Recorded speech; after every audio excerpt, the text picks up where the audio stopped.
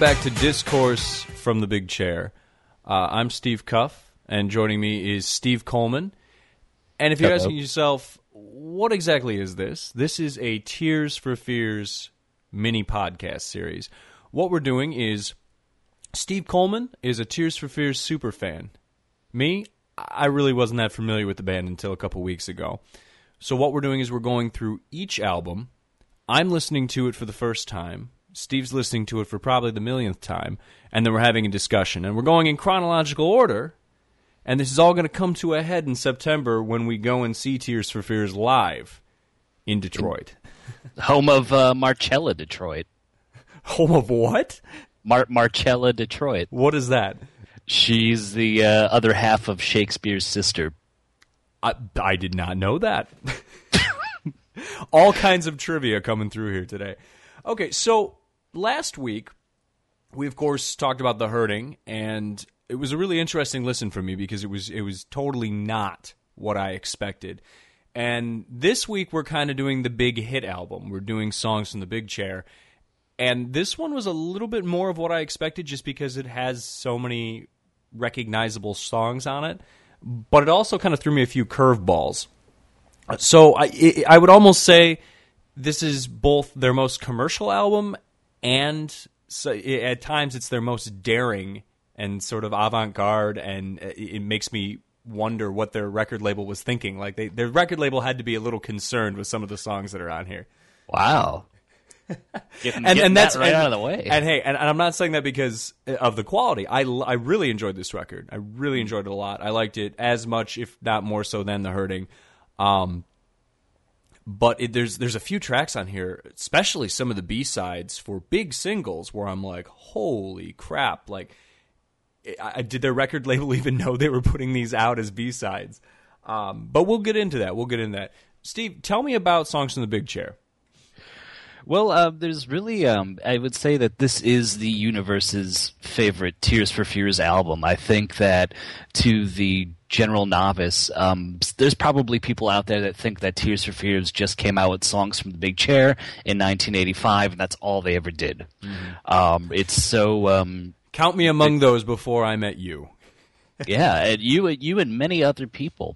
I think just because the album was such a big hit and such a big success, and those singles were so big that anything they did before that or after that didn't really top it, at least commercially, even if they did have successful singles before and successful singles afterwards.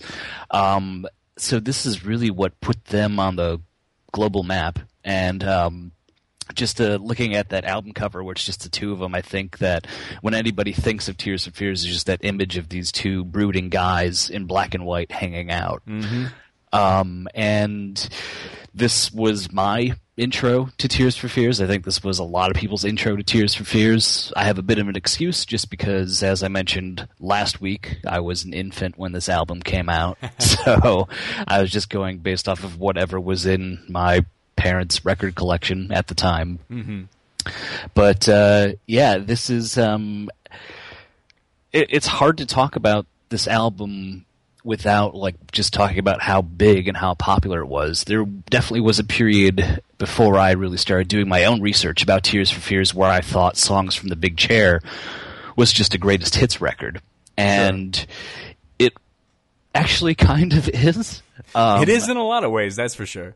Yeah, I mean, over half of the album, over half the songs on the album were released as singles, and at least 3 of those singles were massive worldwide hits. Mm-hmm. So it's very easy to think, and even that album title, Songs from the Big Chair, kind of has almost this greatest hits compilation connotation. Yeah, sure. I can see that too. I'm not sure exactly what the title's referring to, but it does kind of conjure up like an image of, we're the kings of 80s pop music, and here we are on our thrones.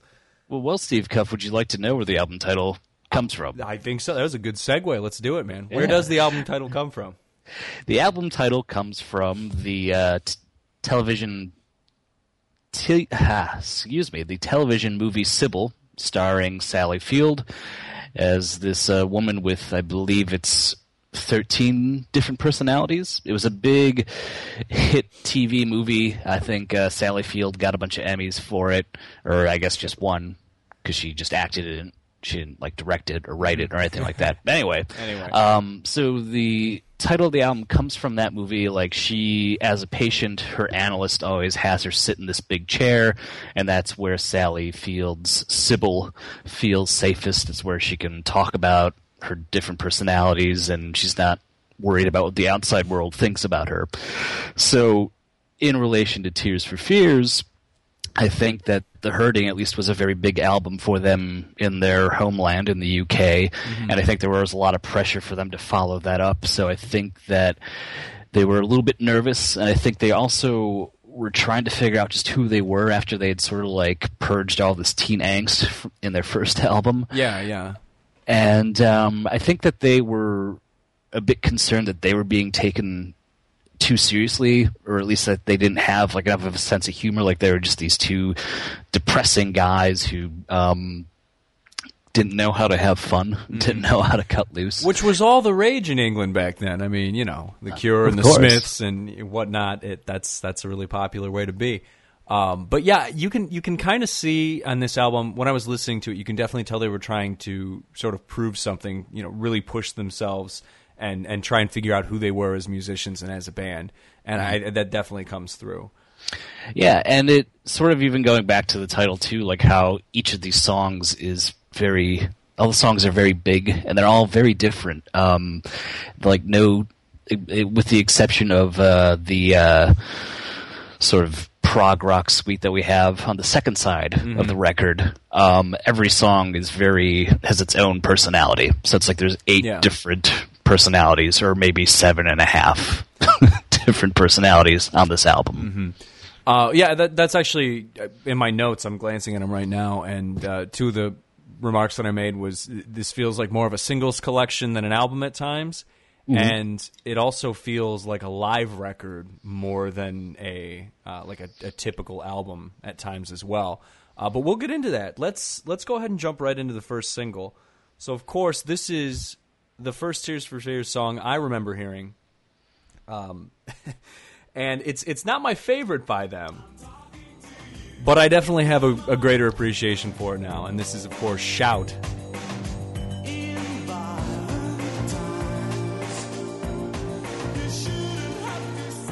Now, this song, it's really interesting to me because this is a single from kind of an 80s band that often gets lumped in with other new wave acts and stuff like that, when they're clearly not, and that's something that has been completely smashed now for me, is that Tears for Fears, they get lumped in with other new wave acts. They're not really a new wave act. But this is a song that was a smash hit single. You can't dance to it. And it's 6.5 minutes long. How does that happen? To dance to it, though. I would love to watch. I want to see like a supercut YouTube video of people trying to dance to the song. There's definitely if I ever go, like, for example, both Steve, Cuff, and I, we spent a lot of time in Milwaukee. There's this club called Mad Planet, and every Friday night there's like their 80s dance party, and I would always badger the DJ to play just one Tears for Fears song, and Shout was always the song he would play, one of the least danceable songs, seriously, I think, from the 1980s. Probably one of the least danceable songs, at least as far as like pop songs, that's ever been number one on the Billboard charts. It's also a very confrontational song, so it's not very often that you hear a band, like, it's almost like they're directly addressing their audience, you know? There's a lot of you know, things like that. And bands don't like to do that because it's kind of like you're almost like pointing your finger at the audience and it makes them uncomfortable. So you don't see that a lot. And I think that's, like, lyrically, it's already a step above some of the stuff that we were listening to last week. Yeah, they're definitely coming out of the show. There's a lot more courage and a lot more. They're just a lot more gutsy. Yeah, I mean, when you're literally saying at the end of your chorus, "I'm talking to you," you know, it's very gutsy. It's very confrontational, and like I said too, such an odd single choice, such an odd leadoff track. There's a lot of like just noodling and things that I do not remember about this song. There's so many different like solos, things like that. Yeah. It's a very slow build too. Like it takes a good 5 minutes before the actual drum kit comes in, and that's like after the bridge.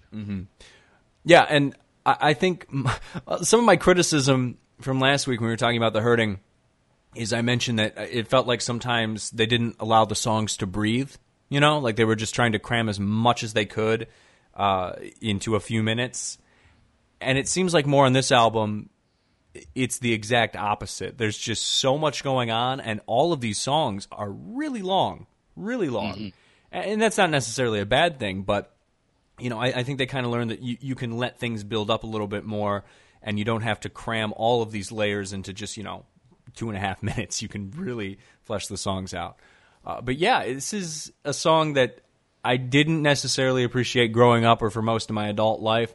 It's still not my favorite song on this record, but I like it a lot more now. So, making progress, Steve, making progress. Yeah. And for me too, I mean, growing up, this is like the one thing, whenever you tell somebody you're a fan of Tears for Fears, this is like the only song they listen to, besides maybe another song that we're going to be getting to shortly. Yeah. So for a while, I grew very tired of it. And I know even when I go to see them live, like, it's always the last song they play during the night, and by that point you can tell they're just tired of playing the song. But I've really grown a new appreciation for it, at least for the studio version, just because I don't know, like you said, it's a very odd thing that it leads off the album. It's the first thing you hear, and that it also was such a big hit. It's a very, I think, left field hit, just the fact that it's 6.5 minutes long, and I mean there are edited versions that do show up on the radio, but usually they play that full 6.5 minute song. Sure, yeah. And just and I think back to the music video a lot too. I don't know if you've seen the video. I have seen the video. It's a lot of children, if I remember correctly. Yeah, well, it starts off they're outside singing by the ocean at Dirtledore. Wind blowing through their hair. Yeah, wind blowing through their hair. They got scarves on and coats and just hanging out. And then it transitions to an indoor studio jam session, sort of like something like, I don't know, like the All You Need Is Love that the Beatles did in that TV studio. I think it was that. Or was it Hey Jude? One of those two. One of those two.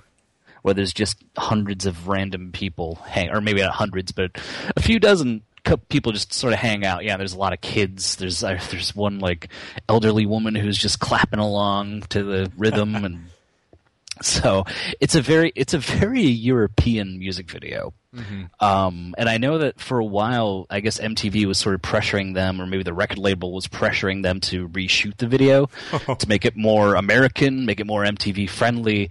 And by the time they got around to at least attempting to do it, the song was becoming so popular so quickly that they had no choice but to put that video out. Yeah, I guess it probably didn't really matter at that point.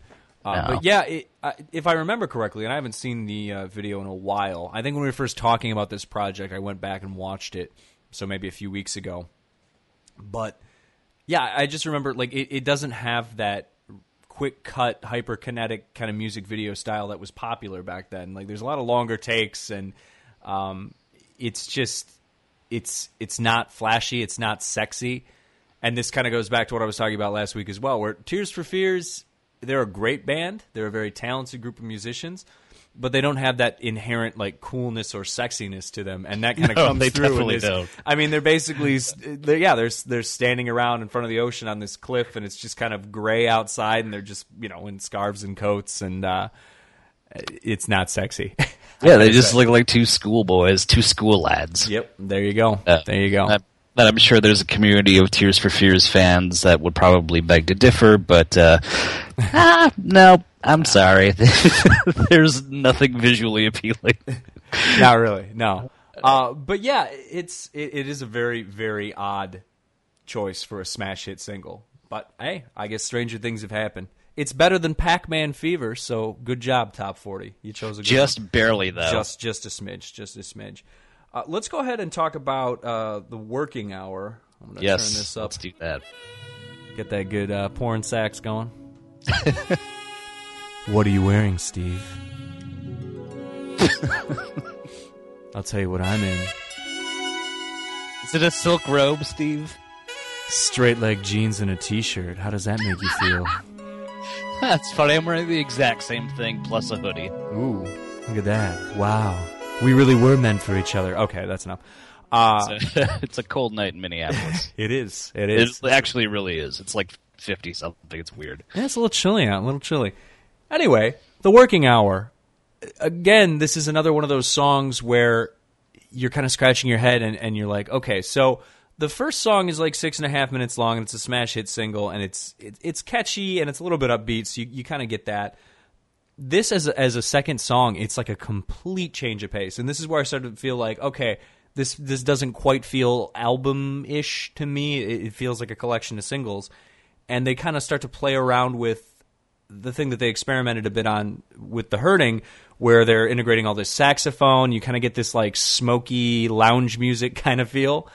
And I was wondering, can you talk about maybe their influences and why this keeps popping up in their albums? Well, Working Hour is a bit difficult because I feel like this is a wholly Tears for Fears song. I can't really quite wrap my head around where the exact influences are from. I know that when they were recording this album, they were listening to a lot of American bands, actually. Okay. So like Steely Dan and, weirdly enough, people like ZZ Top. Really? and like Bruce Springsteen. They were also listening to a lot of band from Scotland called the Blue Nile, which I don't know if you've ever heard them. I would recommend checking them out. So I think that maybe painted a little bit of like the atmospheric quality of not just The Working Hour, but this entire album.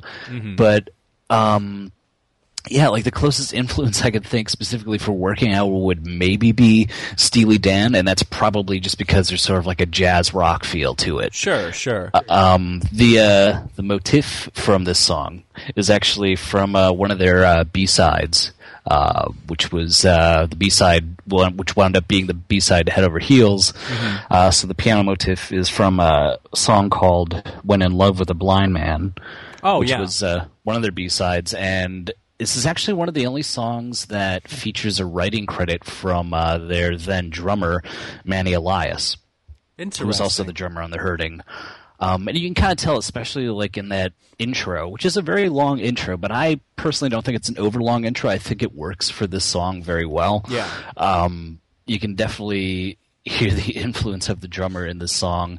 It's basically like they just sort of like took the piano motif and then took the drumming from Manny Elias, put those two things together, and then had Roland Orzabal come up with the lyrics and a little bit more melody. Sure. And I really like the hook in this song too, the actual chorus. It's nice, and this is another one of those songs.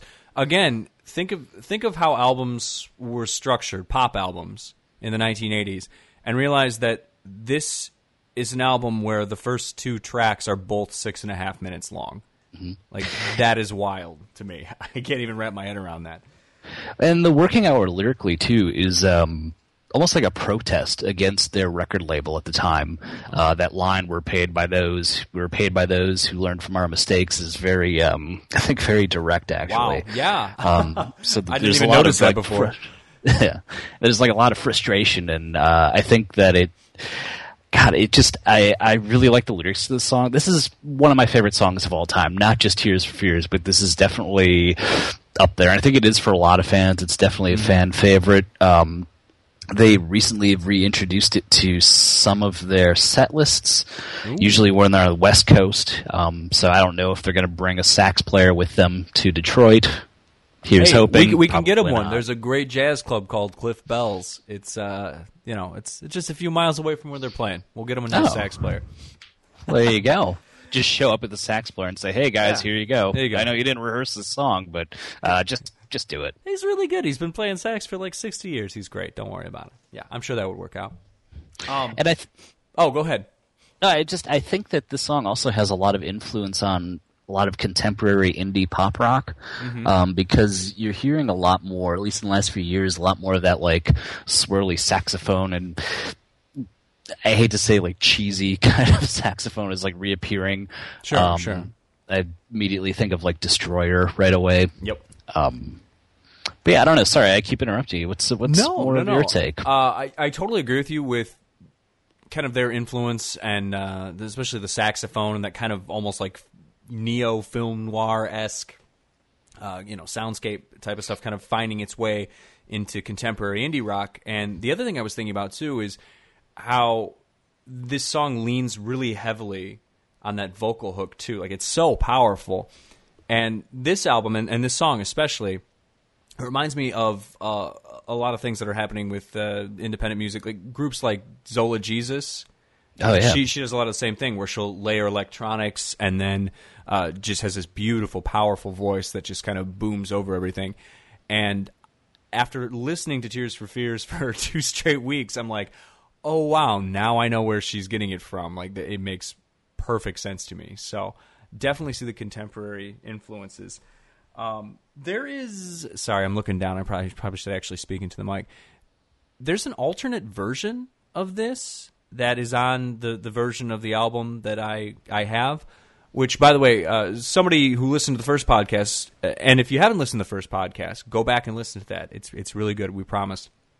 But someone contacted Steve Coleman, and he was like, hey, how is Steve Cuff listening to these albums for the first time? Does he have a good setup or something like that? And I promise you, I have really nice studio headphones, and I have listened to the albums on nice studio headphones. But I've been listening to it in other contexts too. Like, I listen at the gym, and like I know that Everybody Wants to Rule the World is the best song to jog to. Like, it's the perfect pace. Yeah. But yeah, I've been listening to it in all kinds of different capacities. But anyways, the version of the album, excuse me, that I have, it's got like a 2-minute version of the working hour. It's called like the piano version or something. Right. Yeah. Have you heard that? Yeah. It's first of all, it's mislabeled. I know it's always called the piano version, which is insane because there's no piano in it. Yeah, I thought that was. I was going to ask about that actually. Also in my notes, where's the piano in the piano version? Right. It turns out that it was a bonus track on a limited edition cassette version of the album. Okay. That was only released in the UK. And it was a hidden track on that cassette as well. Mm-hmm. And to me, that version of the song has always just sounded like a mistake, like they accidentally tacked it on the end of something, because it's just the vocal track and the chords to the synthesizer. Yeah, It feels like a demo basically, which I'm guessing that's probably what it is, or it's missing some layers. And I definitely think, it's only 2 minutes long, or maybe like 2.5 minutes, but it's not as good as the album version, but I think a lot more of that indie rock, contemporary indie rock sound that actually comes through more in the piano version. Really? Yeah. It sounds like if you replaced the singer's voice with, Zola Jesus or something, I would assume it was a Zola Jesus song. Like, I would never have guessed it would be a cover if she played that song or something like that.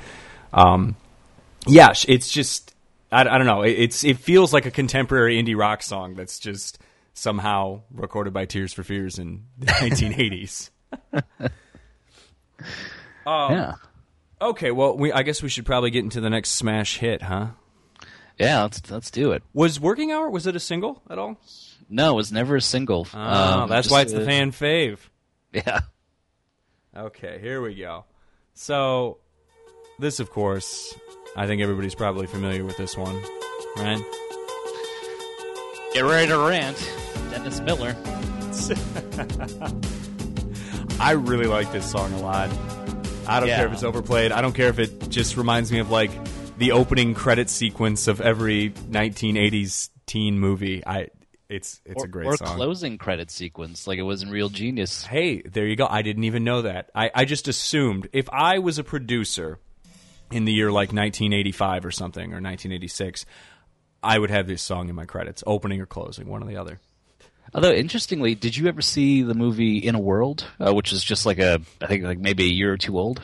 I'm familiar with it. It's about like the woman who wants to be like the voice of movie trailers. Is that right? Yeah. Well, it's Blake Bell. Like, she wrote, directed, and stars in it. She plays the daughter of a prominent voiceover actor, or the guy who does all the trailers in Hollywood. Mm-hmm. And her trying to kind of carve out her own career path as doing the same thing.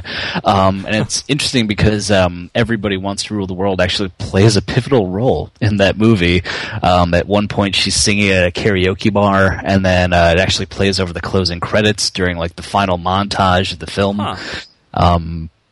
So I don't really know why that was worth mentioning, but this is like a movie that came out nearly 30 years after the song was a big hit, and it's one of those songs that doesn't sound like it's 30 years old. Nope, not at all. Not at all.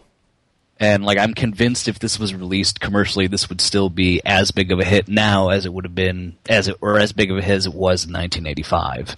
Yeah, I agree completely. And actually, the AV Club Undercover series, if you're a listener and you're not familiar, the AV Club chooses a list of just like random songs, and then they ask bands to come in, and the bands get to pick from the list of songs, and they get to cover a song. So Everybody Wants to Rule the World was on there. Maybe it was like 2012, 2013, something like that? I think it was 2010, I think. It was the very first episode. Oh, was it? AV Okay. Club Undercover. Okay, and Ted Leo decided to cover Everybody Wants to Rule the World, and I absolutely love his cover song, and it's so funny, too, because it fits his style so well that, again, if I wasn't already familiar with the song, I'd be like, oh, that's just a Ted Leo song. And they actually, not only did they play for AV Club, but they went out on tour, and I guess it was part of their set for a while, too, which is really cool. Wow. Yeah. And it's interesting, though, because I think the Ted Leo cover is great, but if you ever want a good laugh, just try and watch some people trying to play drums along to this song on YouTube, because it is really funny. They can't accept the fact that it's just like a simple, consistent beat.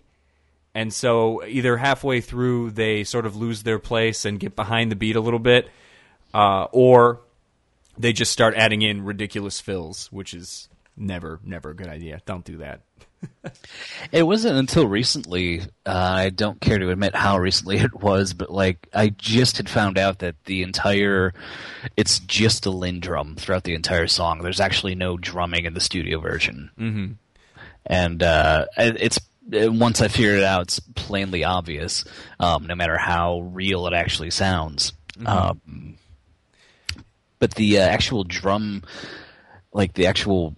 is influenced by a song by this British funk band called Lynx. And Tears for Fears, like Roland Orzabal just recently admitted this just a few months ago when he was on the Comedy Bang Bang podcast. And Reggie Watts is like telling him, like, oh God, like that rhythm, like that, the timing, the time signature is just like unheard of, like, and in like especially like a white British pop song.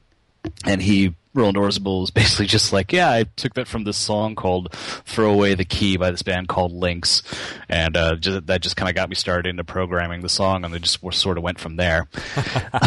Like, they kind of treated it as like just this throwaway song, and historically, actually, Everybody Wants to Rule the World barely made it onto the final record. Oh, wow.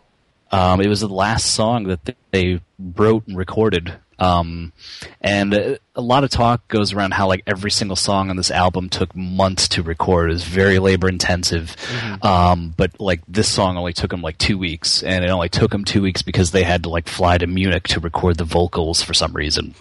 Hey, German vocals, man. Yeah, that Sennheiser microphone in Germany was really the only place that could withhold the strength of Kurt Smith's pipes. But yeah, this is, I mentioned how like The Hurting is like their only unimpeachable album. I feel like Everybody Wants to Rule the World, even if you hate Tears for Fears, I don't think it's possible to hate this song. I've never met anybody who doesn't at least like Everybody Wants to Rule the World. Sure. It's one of those pop songs that it's completely universal. You can't, yeah, you're right, you can't hate it. It kind of reminds, I guess the 90s equivalent would be, You Get What You Give by the New Radicals. Like, I don't think, is there a single person alive who can just be like, that's the worst fucking song, I fucking hate that song. Like, nobody would ever do that. No. But yeah, I mean, what can you say that hasn't really been said about this? It's a really good, tight pop song. And if you're listening right now and you go, I want to be a musician, I want to be a platinum selling artist like Tears for Fears, write good pop songs like this. That's a good place to start. And I think for me personally, it just speaks to my fandom of the band, the fact that I still can't get enough of this song. I could listen to it hundreds of times on repeat, and I have before. I probably did earlier this week, and I still I can't get enough of it. Like, even though, like, I'm not, like, and I'm proud of that. Like, I'm not going to say, like, oh, I only do the deep cuts, I only listen to Working Hour, and that's it. Like, no, this is, like, just as good. Absolutely, absolutely. And I know that I can run a mile in 2 rotations of this song, because that's what I do. That's my jogging speed.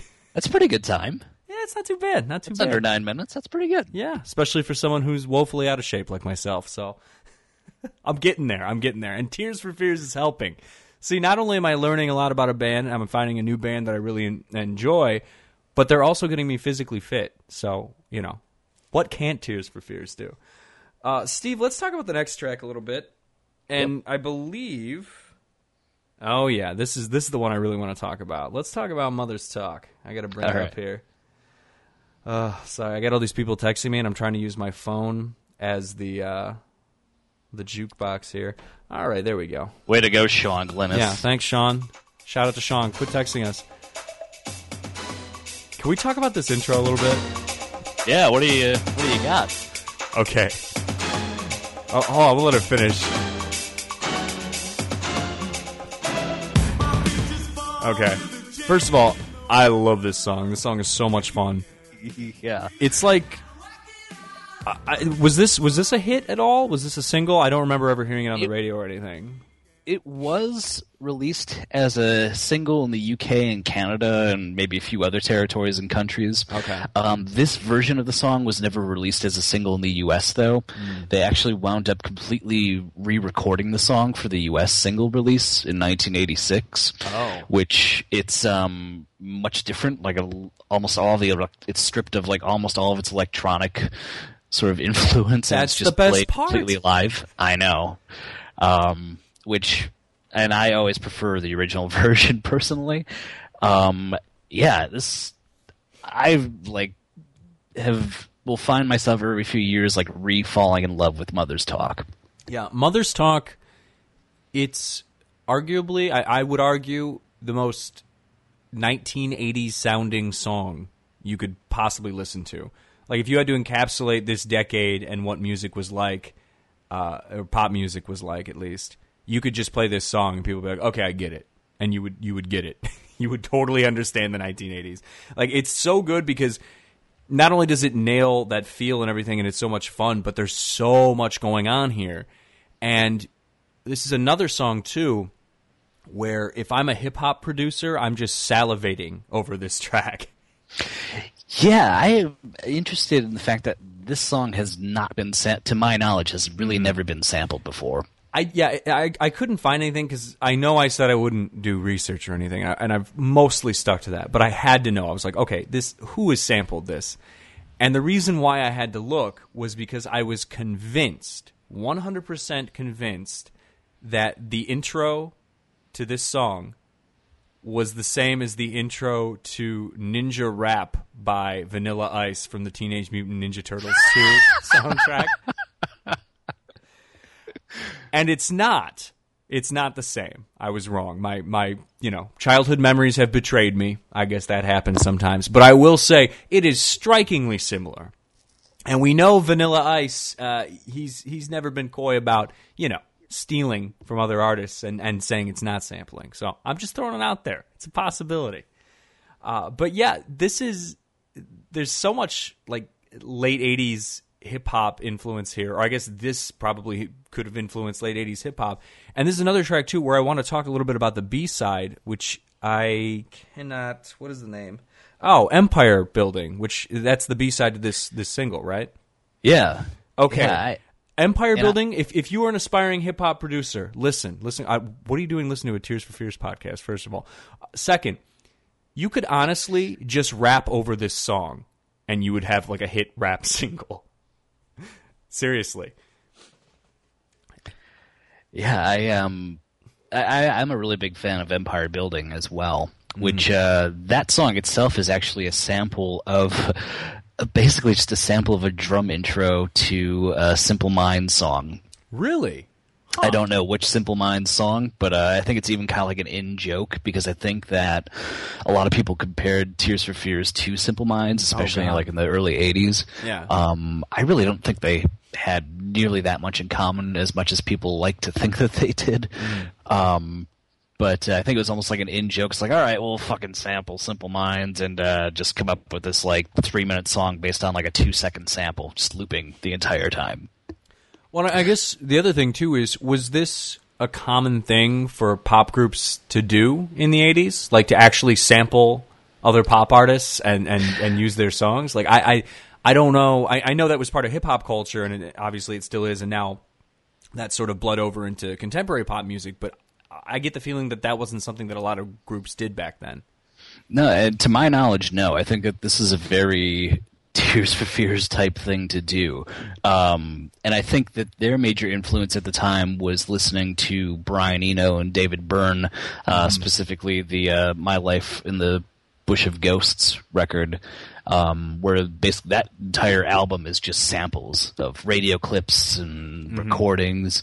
So I think that they're just like spending a lot of time in the studio after they finish up The Hurting. They listen to this Brian Eno, David Byrne record, and they're just kind of like going crazy, just trying to splice things together and experiment. And I think that definitely gave way to Mother's Talk specifically, which I believe was, if not the first, one of the first songs that they recorded for this album. In fact, it was released as a single, I think, at least 6 or 7 months before Songs from the Big Chair even came out. That is in the UK. So, yeah, I think... and going back to Mother's Talk, too, there's a lot to say, a lot more than I thought I had to say, but Sure. They actually sampled Barry Manilow. Really? Which Wow. isn't like that widely reported, but like that string that like, you know, that did it. I don't know from what song, but it's from some Barry Manilow performance that they sampled these strings from. That's wild.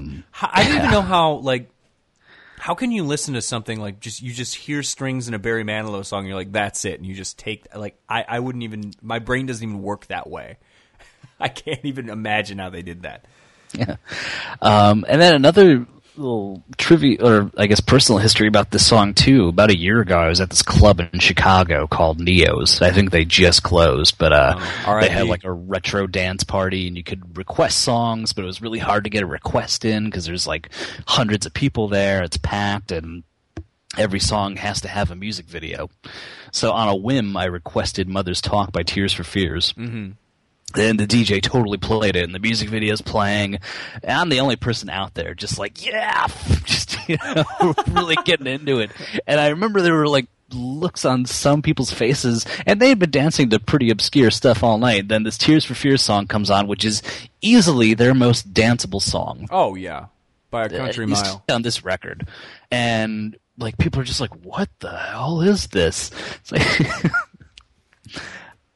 They just expected Vanilla Ice to burst out and then the Ninja Turtles to fight Super Shredder, right? Yeah, maybe they were severely disappointed that it wasn't the Ninja Rap. Hey, it's their loss. This is a great song. You can't hate it. And then Tears for Fears does my favorite thing that they love to do, which is they have one track where just all this energy and excitement, and you're like, yeah, and then they just immediately pull out the rug from under you and just.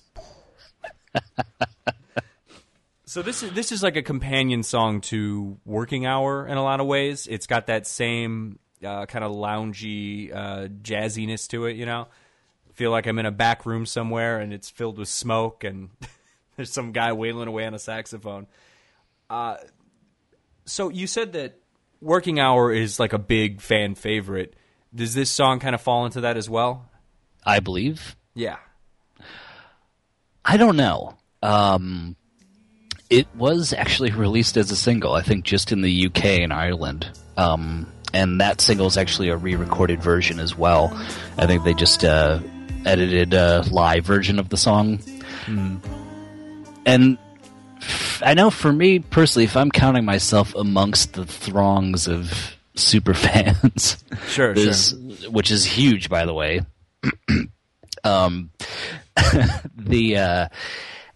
I've had a complicated relationship with the song because I actually really like the lyrics. Yeah, sure. I can't. I think part of it's because when I was doing some research in grad school for a paper about Billy Joel, of all people, I came across this like old Rolling Stone issue from it was like 1985, the year in review, and Rolling Stone talks about like the biggest albums of the year, and they do a re-review of songs from The Big Chair. Oh. And they kind of rip it to shreds. I think just because it was at an era where there's just like all these like baby boomer music reviewers who think like nothing is going to be as good as the 60s. So anything that's brand new and popular just sucks. But they talk about the song I Believe, and they say it's like listening to Roland Orzabal give himself a 4.5-minute piano lesson. Oh, Jesus. Really?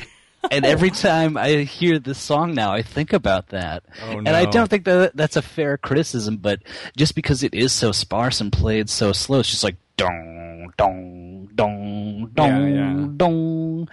And I can't help but think that whenever I hear the song now. So in a perfect world, I would think that they would have maybe even added I think they still could have kept that very intimate atmosphere of the song, but I think they could have added a little bit more to it. Maybe like a upright bass or something, just to at least kind of like, not distract us, but just to kind of add more, I don't know, feeling to the song, because I think it always seems like it's missing something. Yeah, it's a little bit flat.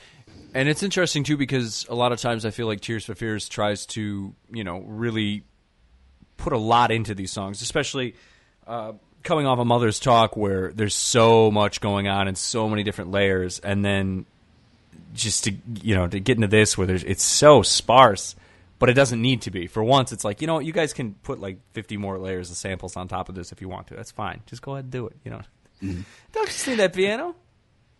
And there is a moment in the song that I really like, though, where he kind of like gets into this mode where he really starts to sing, and like all of a sudden the sax kicks in as he's like, it's like, oh yeah. I think it's like right after he says, if you're bristling while you hear this song, and then the saxophone just kicks in, and I think that's a really beautiful moment, but the song has never completely worked for me. It's not something that usually when I listen to songs from The Big Chair, I'm actually listening to it on vinyl.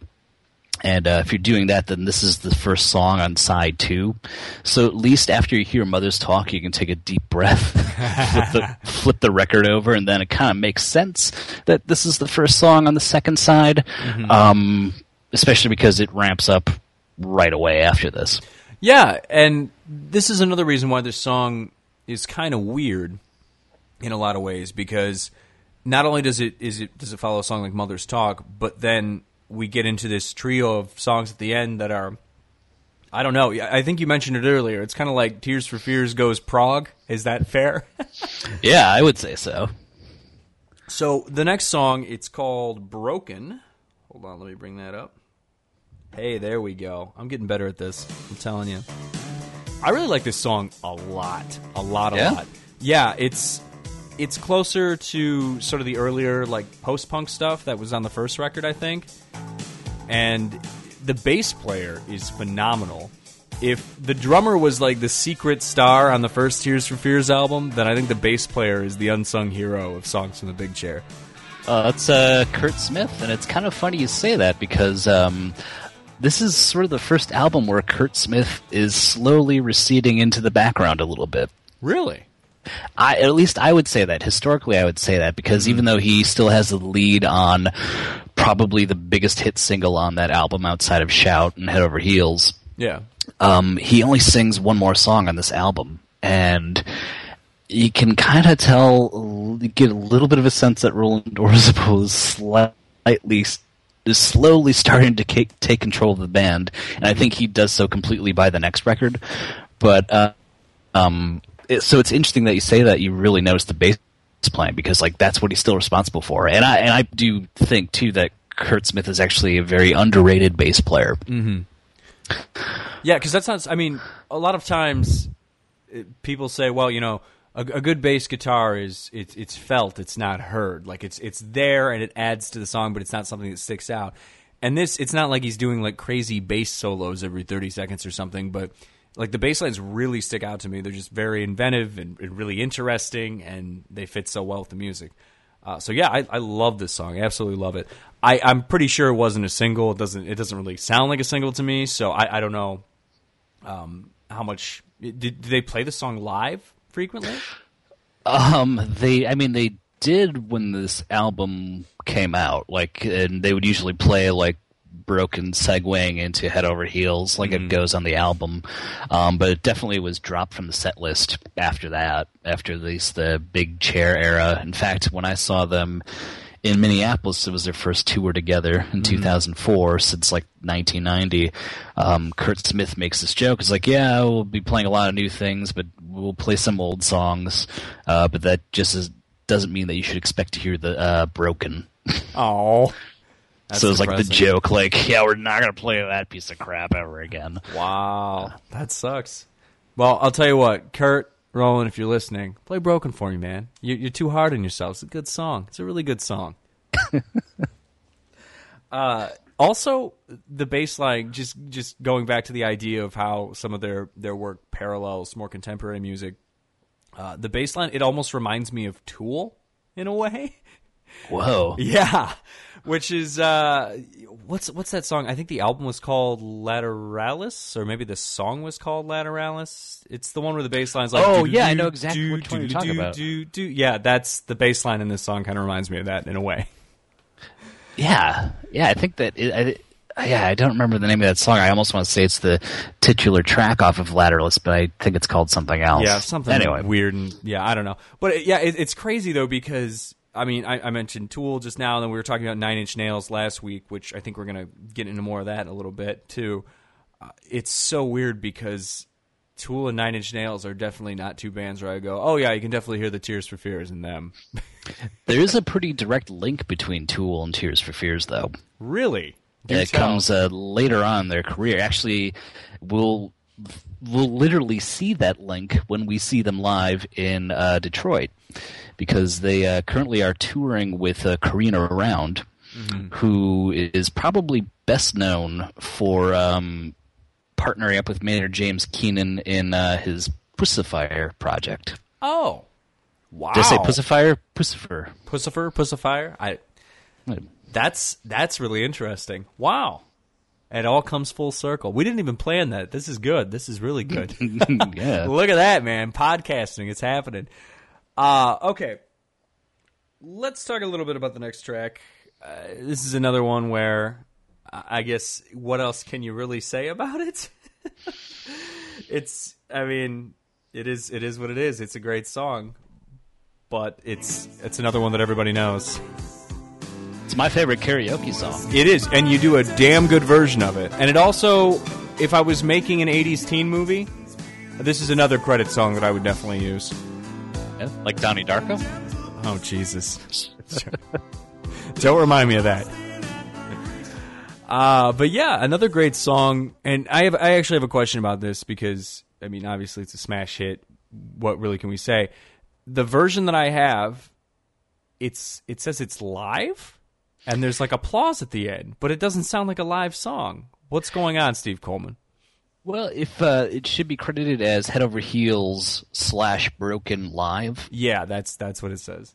And for the album version of Head Over Heels, the version that appears on Songs from the Big Chair, at the end of the song, after he's done saying Time Flies, there's a tag at the end which is a reprise of Broken. Mm-hmm. And it's actually that version of Broken is a live recording from a tour they did to promote the Way You Are single back in late 1983. Okay. That makes more sense then. Yeah. So it kind of gives you a bit of the live experience, because that's how they played that specific song live. They always started with the album version of Broken, segue into Head Over Heels, and then segue into that Broken reprise. Okay. That makes much more sense, because I was sitting here listening to this, and I'm like, how is this live? There's no way Head Over Heels is live. It's too tight. That's not possible. Yeah, absolutely not. Okay, I'm glad I'm not crazy. I mean, I was ready to bow down to Tears for Fears. Tears for Fears is, the golden gods of musicianship, but wow, that's okay. That makes much more sense now. Thank you. But again, this kind of goes back to that idea of, okay, here's this big smash hit song. how did they I can't imagine their record label was happy with them deciding to break it up and add that little live snippet at the end, right? It's I don't such think a weird decision. Yeah, and I know that this was like, I think the record company gave them the green light to record songs from the Big Chair based on the strength of Head Over Heels. Okay. And I think that they were so antagonistic at this point. And there's references to the battles they were having with the record label all throughout the album. Even in Everybody Wants to Rule the World, there's the line that goes, "So sad they had to fade it."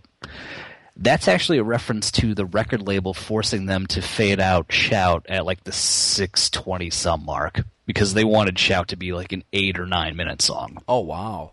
So I think, in a way, maybe and I think that they're very, and still to this day, like Tears for Fears is very much about the album as a complete work more than they are about the singles. Sure.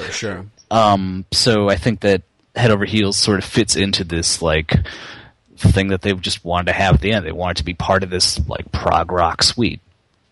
And if you ever hear the song on the radio, I mean, there's maybe a few album rock stations that'll play the full track with the broken tag at the end, but they do have an edited version of the single that goes out with just basically gets rid of the broken tag at the end. Okay, yeah, because I didn't remember the introduction being like that, or even the introduction and the end. I didn't remember them being like that from when I would hear the song on the radio as a kid and stuff.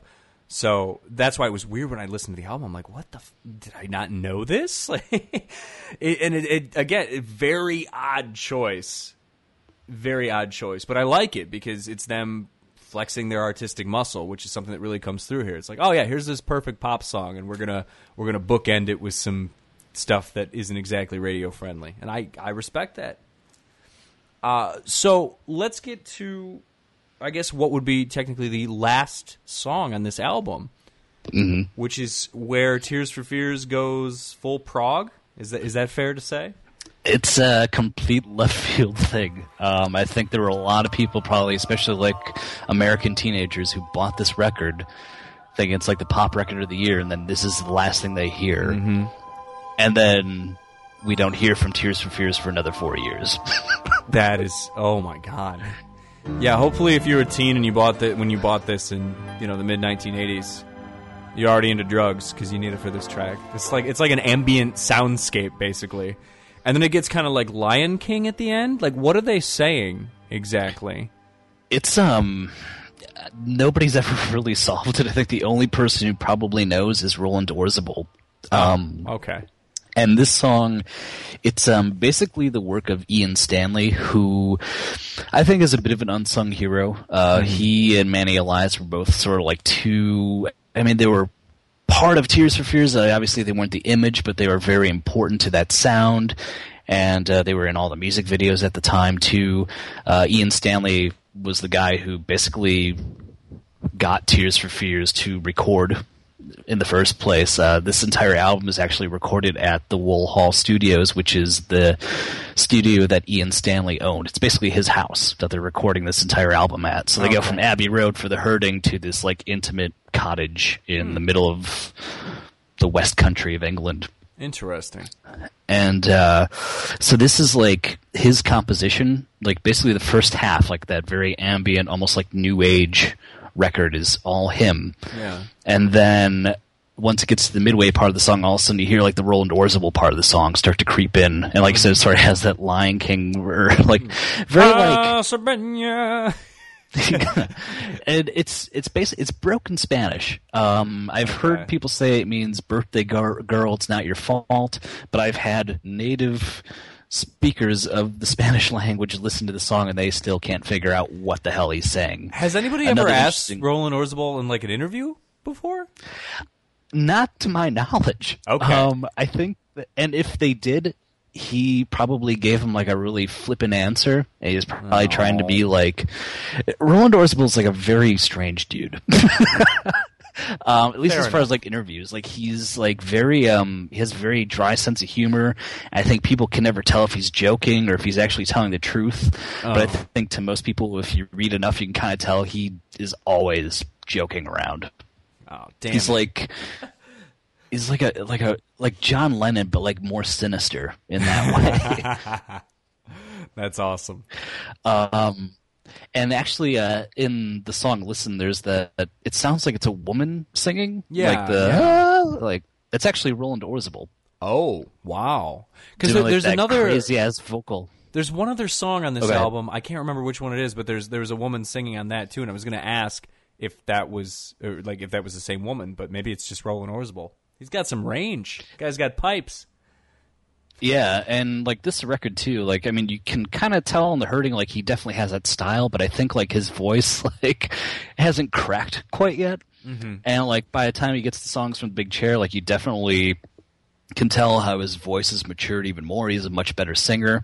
And then once we get to the next record, like he sounds like almost a completely different person. I mean, you can tell it's him, but it's just like strange, like how much his voice grows from album to album. Like Kurt Smith always sounds the same, which isn't a knock on him at all, but like, yeah, I think it's one of the craziest voices in pop rock music history. Huh. Yeah, that's really interesting. It's a very strange song for this album to end on. And if you're listening out there and you know what the Lion King words are, let us know. Anybody, interpret this, please. It was just like almost like a pre-smooth Carlos Santana guitar sound too. Yeah, oh yeah, the doo doo doo doo. There you go. Wow. Yeah, that's one hell of a way to end an album. That's for sure. Yeah, and it sounds like there's like a chorus of like 100 people there too. Yeah, it just sounds so big and massive, and they're just doing it in this tiny. I don't know if it was tiny, but just like this little cottage in the UK. That's wild. That's absolutely wild. Well, yeah, it's a hell of a record. It's a hell of a record, and I really enjoyed The Hurting, and I enjoyed this just as much, if not more. It's such an interesting listen, especially once I dove into the B-sides, and it made me, like, more than ever, I just wish Tears for Fears record label was like, you know what? Do whatever the hell you want, guys. We don't care. Because there is some crazy, crazy stuff that they put on the B-sides to their singles. So let me get my notes here. I got my favorites. There's 3 songs in particular that I really, really enjoyed. One is the titular Big Chair.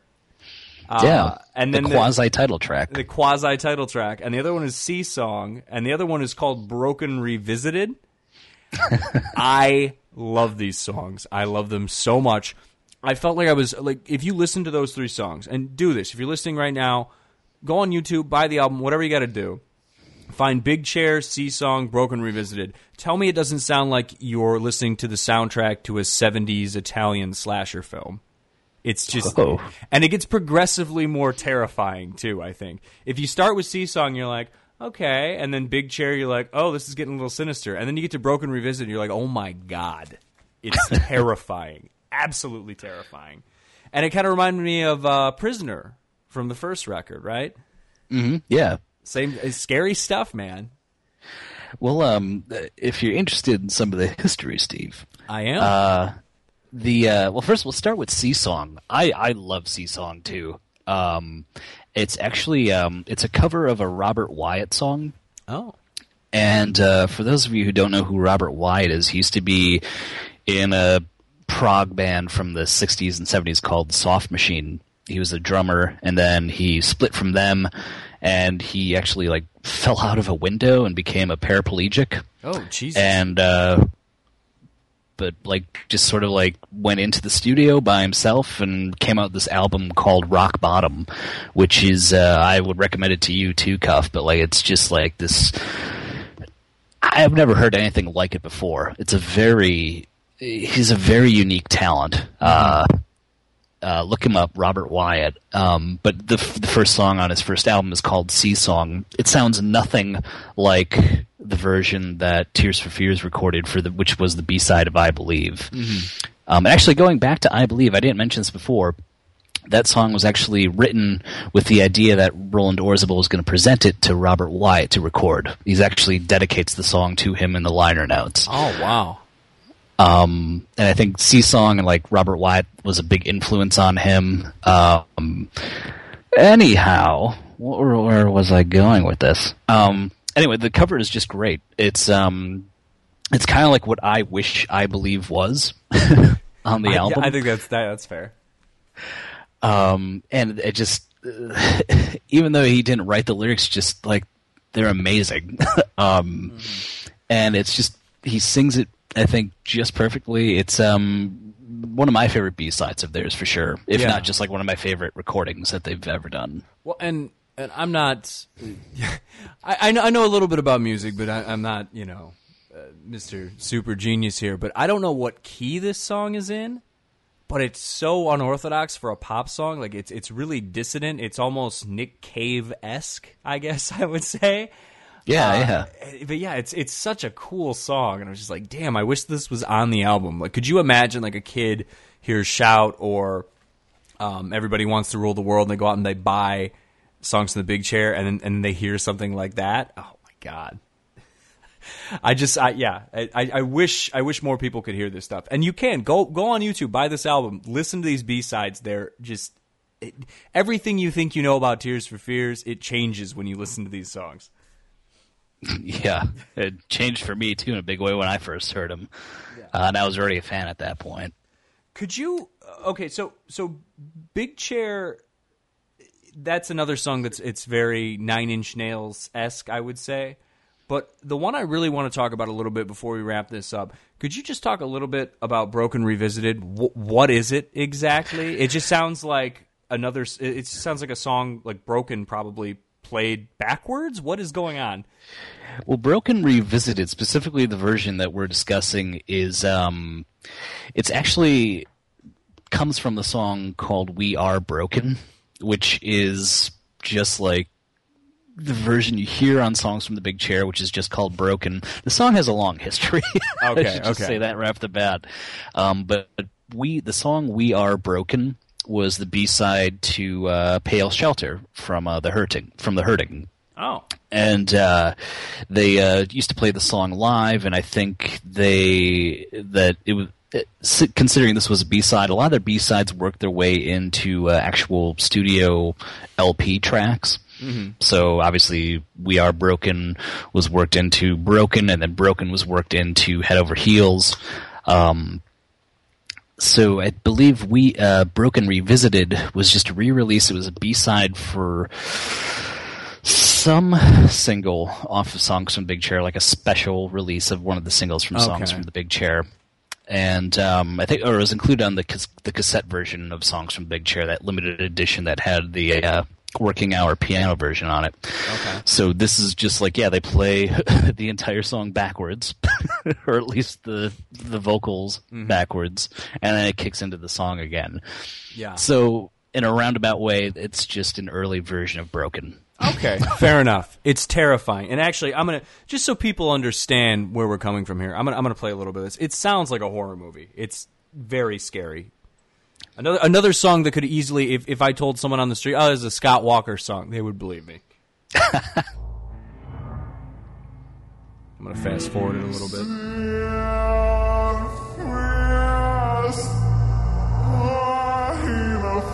Like, that's nightmare fuel. Oh, yeah. Then it gets right into and even this is like, okay, so if a horror movie started off like that and then just like went into this for the opening credits, my God. I love this song. I love this album. Steve, I might be falling in love with Tears for Fears. You're falling in love. I can't believe it. I'm actually surprised. I guess this wasn't the result I expected. You just expected me to hate him. Well, just because, like, I feel like Songs from the Big Chair, if anything, could be a very easy album to dislike just because it's so big. Yeah. But I think there was just like a pattern of a lot of artists in that period of the 80s that came out with albums that were just like packed with hits. Like Huey Lewis and the News' Sports is another example, where it's just like over half of the album was released as singles and they were all big hits. But it's interesting that, and I'm glad you recognize this, that there's just so much more interesting stuff going on in this record as well. Sure, and there's like a lot of darker turns, and just like things you wouldn't normally hear on an 80s pop record. And I think when Tears for Fears gets lumped into the same category as like Wham or Berlin or hey, Dead or Alive, man. Or Dead or Alive, like people are just way off. Yeah, and I would have been one of those people a few months ago. Well, actually, I wouldn't have been one a few months ago because I know that you like them so much. So there had to be something there. But before I met you, Steve Coleman, I would have lumped them in with those things too. If you listen out there and you're not a Tears for Fears fan, I don't know why you're listening to a Tears for Fears podcast, but if that's what you're doing, you're missing out. These first 2 records, they're good. And then the third one, I guess we'll see. So we're going to be back next week. We're going to be listening to the third Tears for Fears record, and we're going to be talking about it. If you enjoy what you've heard right now, that's great. If you haven't heard the first episode, go back, listen to it. If you dig this podcast, give us some feedback. Let us know. You can contact us on Twitter at OptimismVaccine. You can go to OptimismVaccine.com and you can comment on this podcast. You can go to iTunes and you can rate us and you can write a review because that helps other people find this podcast. So other Tears for Fears fans and other people who just want to hear 2 guys talk about Tears for Fears because that's kind of their thing for whatever reason, they can find us too. These are all things you need to do. If you have questions for us, if there's something you want to ask Steve Coleman or me, Steve Cuff, you want to ask me a question, if you want to say, hey, Steve Cuff, you're an idiot and I hate your opinions on this band that you only started listening to 2 weeks ago, that's great. Let us know. Let us know. Follow us on Twitter. Yeah, at Optimism Vaccine for the Optimism Vaccine Twitter. You can follow me at Steve Cuff. And you can follow me, Stephen Coleman, at Colemania. That's KOHLMANIA on Twitter. There you go. And if you want to send us an email, that's optimismvaccine@gmail.com. Send us your questions. We'll give you a shout out on the air. You'll be famous. All right, Steve, thanks again, and we will be back next week.